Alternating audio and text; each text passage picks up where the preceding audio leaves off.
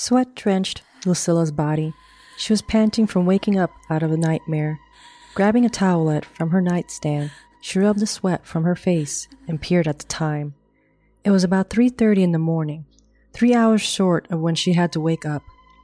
Banksy stared at her from the foot of her bed. She could see his shiny eyes looking back from the dimness of the street lamps. He came over and placed his paw on the bed. Lucilla smiled and patted his smooth head. As if he had intuition, Banksy knew to come over to comfort her. She didn't know how she would be coping without him.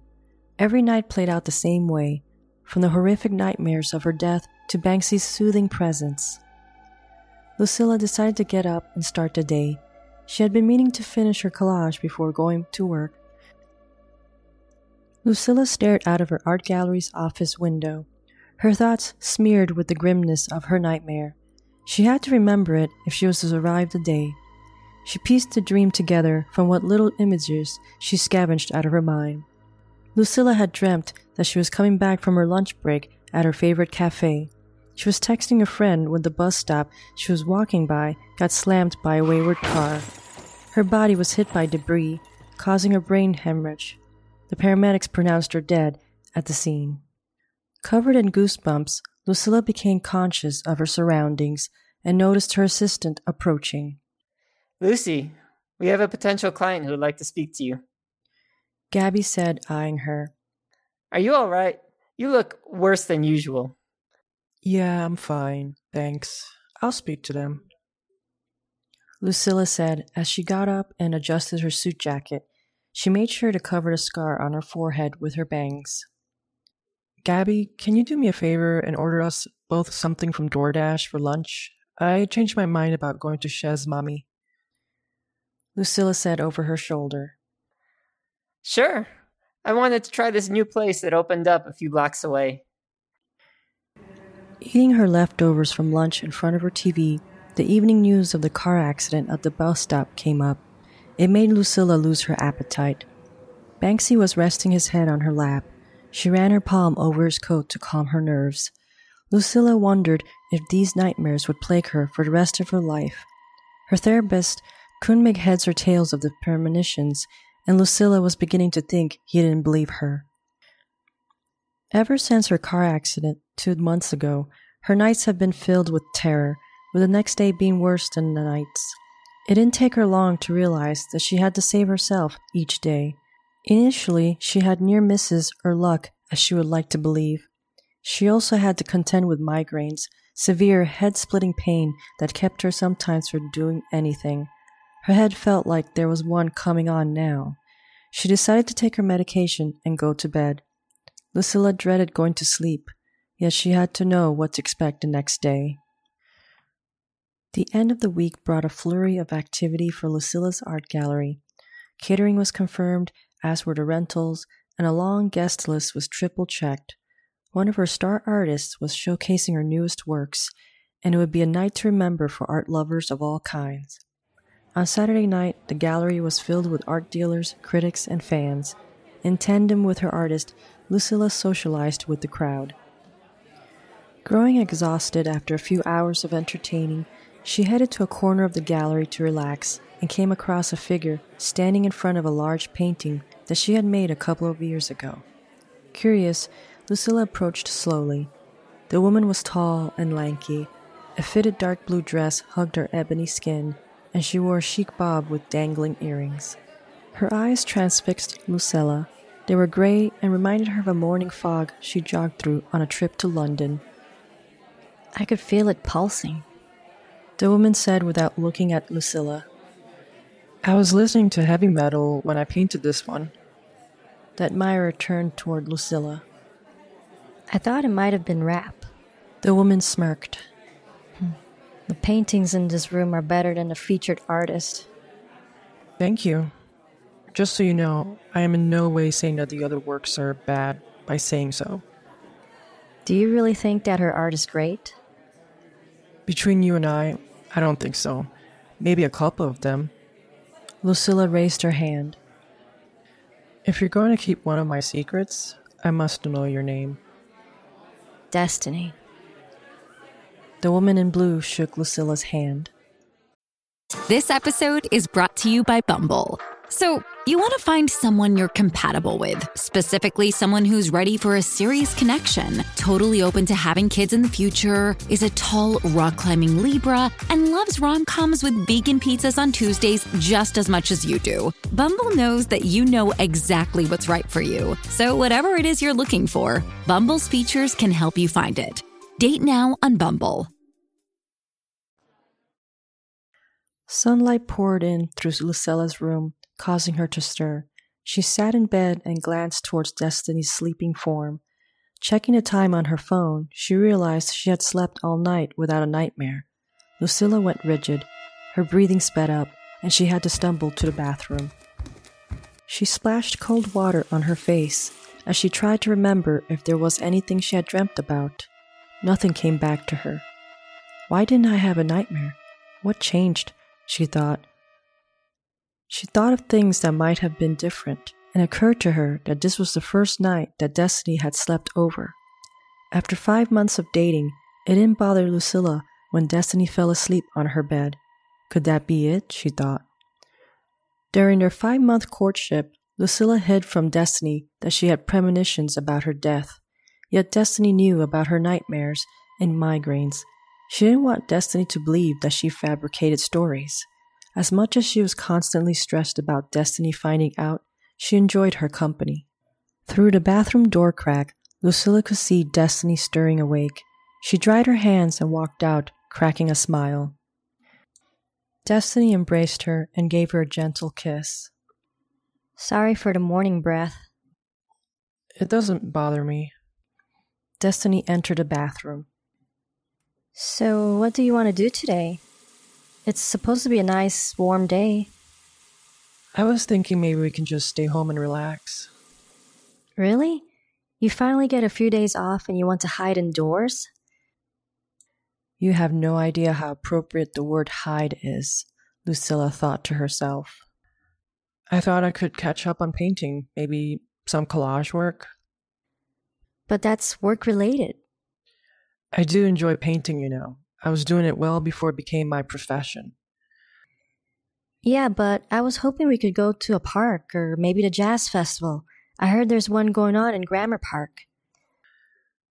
I guess. We'll see how I feel after some breakfast. Lucilla said, not knowing what else to say. Jazz glided along the breeze, as if the musical notes took flight. A heavy crowd formed near the stage, with vendors and food trucks lining either side of the venue. Scanning the area, Lucilla drew Destiny closer to her. She tried to keep the unease from reaching a crescendo. Destiny pulled on her arm. Let's get closer.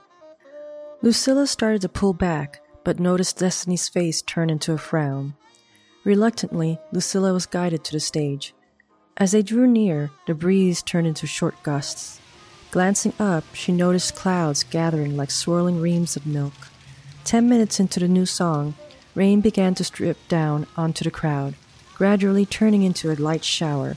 It wasn't the rain that increased Lucilla's unease, but the lightning, which was starting to dance across the darkening sky.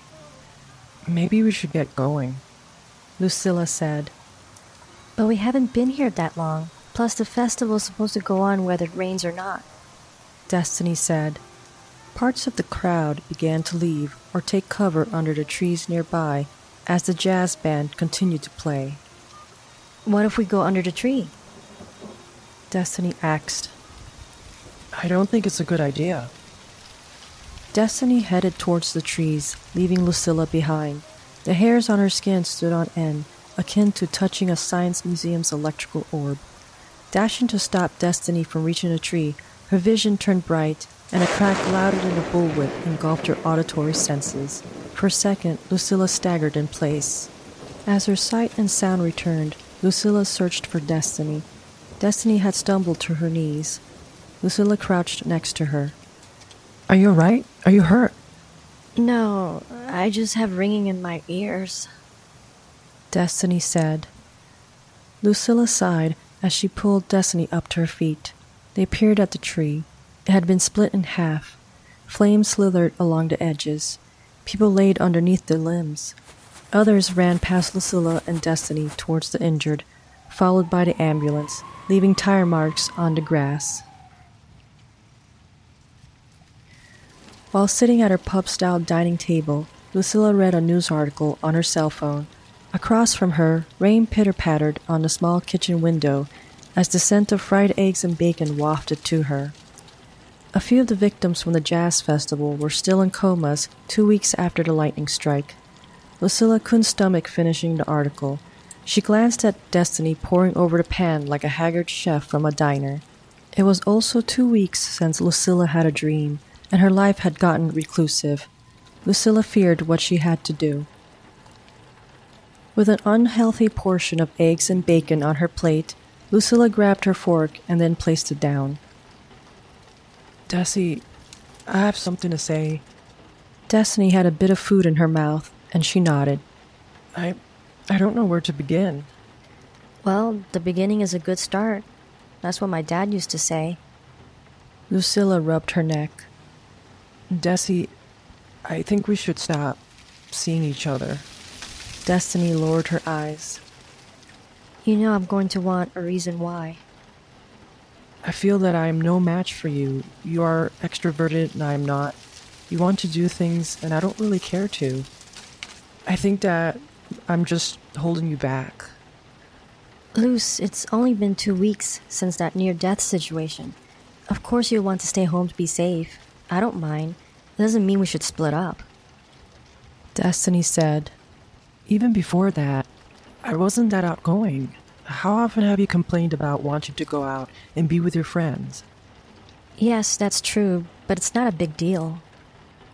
Well, I think you will regret it in the long run if you stay with me. I don't see that happening. I see us staying together for a long time, happy and in... Destiny stopped. Lucilla's heart skipped. Destiny peered down at her plate. The eggs congealed and the bacon grew cold, mirroring what Lucilla's heart felt. Desi, I don't see that. Leaves scattered from Lucilla's wake as she took long strides towards her art gallery. Without noticing, she brushed past a man going the other way. It jostled her mind from the details of her dream. Since breaking up with Destiny a month ago, the nightmares returned instantly. Her daily routine was newly ingrained, and she threw herself into her work. Lucilla was about to grab the door to her gallery when she felt eyes on her. She turned to look. Destiny was standing on the other side of the street. Her frame was wrapped in a coat, and her bob was longer. Time seemed to slow down as they both took a step forward. A smile spread across Destiny's face, and Lucilla couldn't help but do the same. Destiny began to cross the street, and that's when Lucilla remembered the dream. She struggled to recall because she was seeing it from the sidelines. The figure crossing and getting hit by a car wasn't her. Without hesitating, Lucilla ran with her arms stretched out. Destiny's expression changed from joy to fear as she glanced to the right. The screech of tires drew near as Lucilla used all her momentum to push Destiny back onto the sidewalk. Lucilla was airborne as she tumbled across the hood of the car. The sight of Destiny's smile disappearing forever. Thank you for listening to the Chillingly Bizarre podcast. For bonus content, check out jdw.com. This was episode 18 titled Cheating Death, and it was written by JDW. The episode was narrated by JDW. Gabby was voiced by George W. Lucilla and Destiny were voiced by JDW. Credits go to freesound.org and its following contributors: Rutger Muller, Suanido Bologna, Madame Vicious, Squarial, Fod, KV Garlic, Kostrava, Inspector J, Splice Sound, Christina Vom 98, Ivansky, Devern, Evdog, Sanlega, Sanquesting, Autolam Marcianaro, Caitlin, and Short Record. Please leave a review on the Spotify app or anywhere else you listen to the podcast.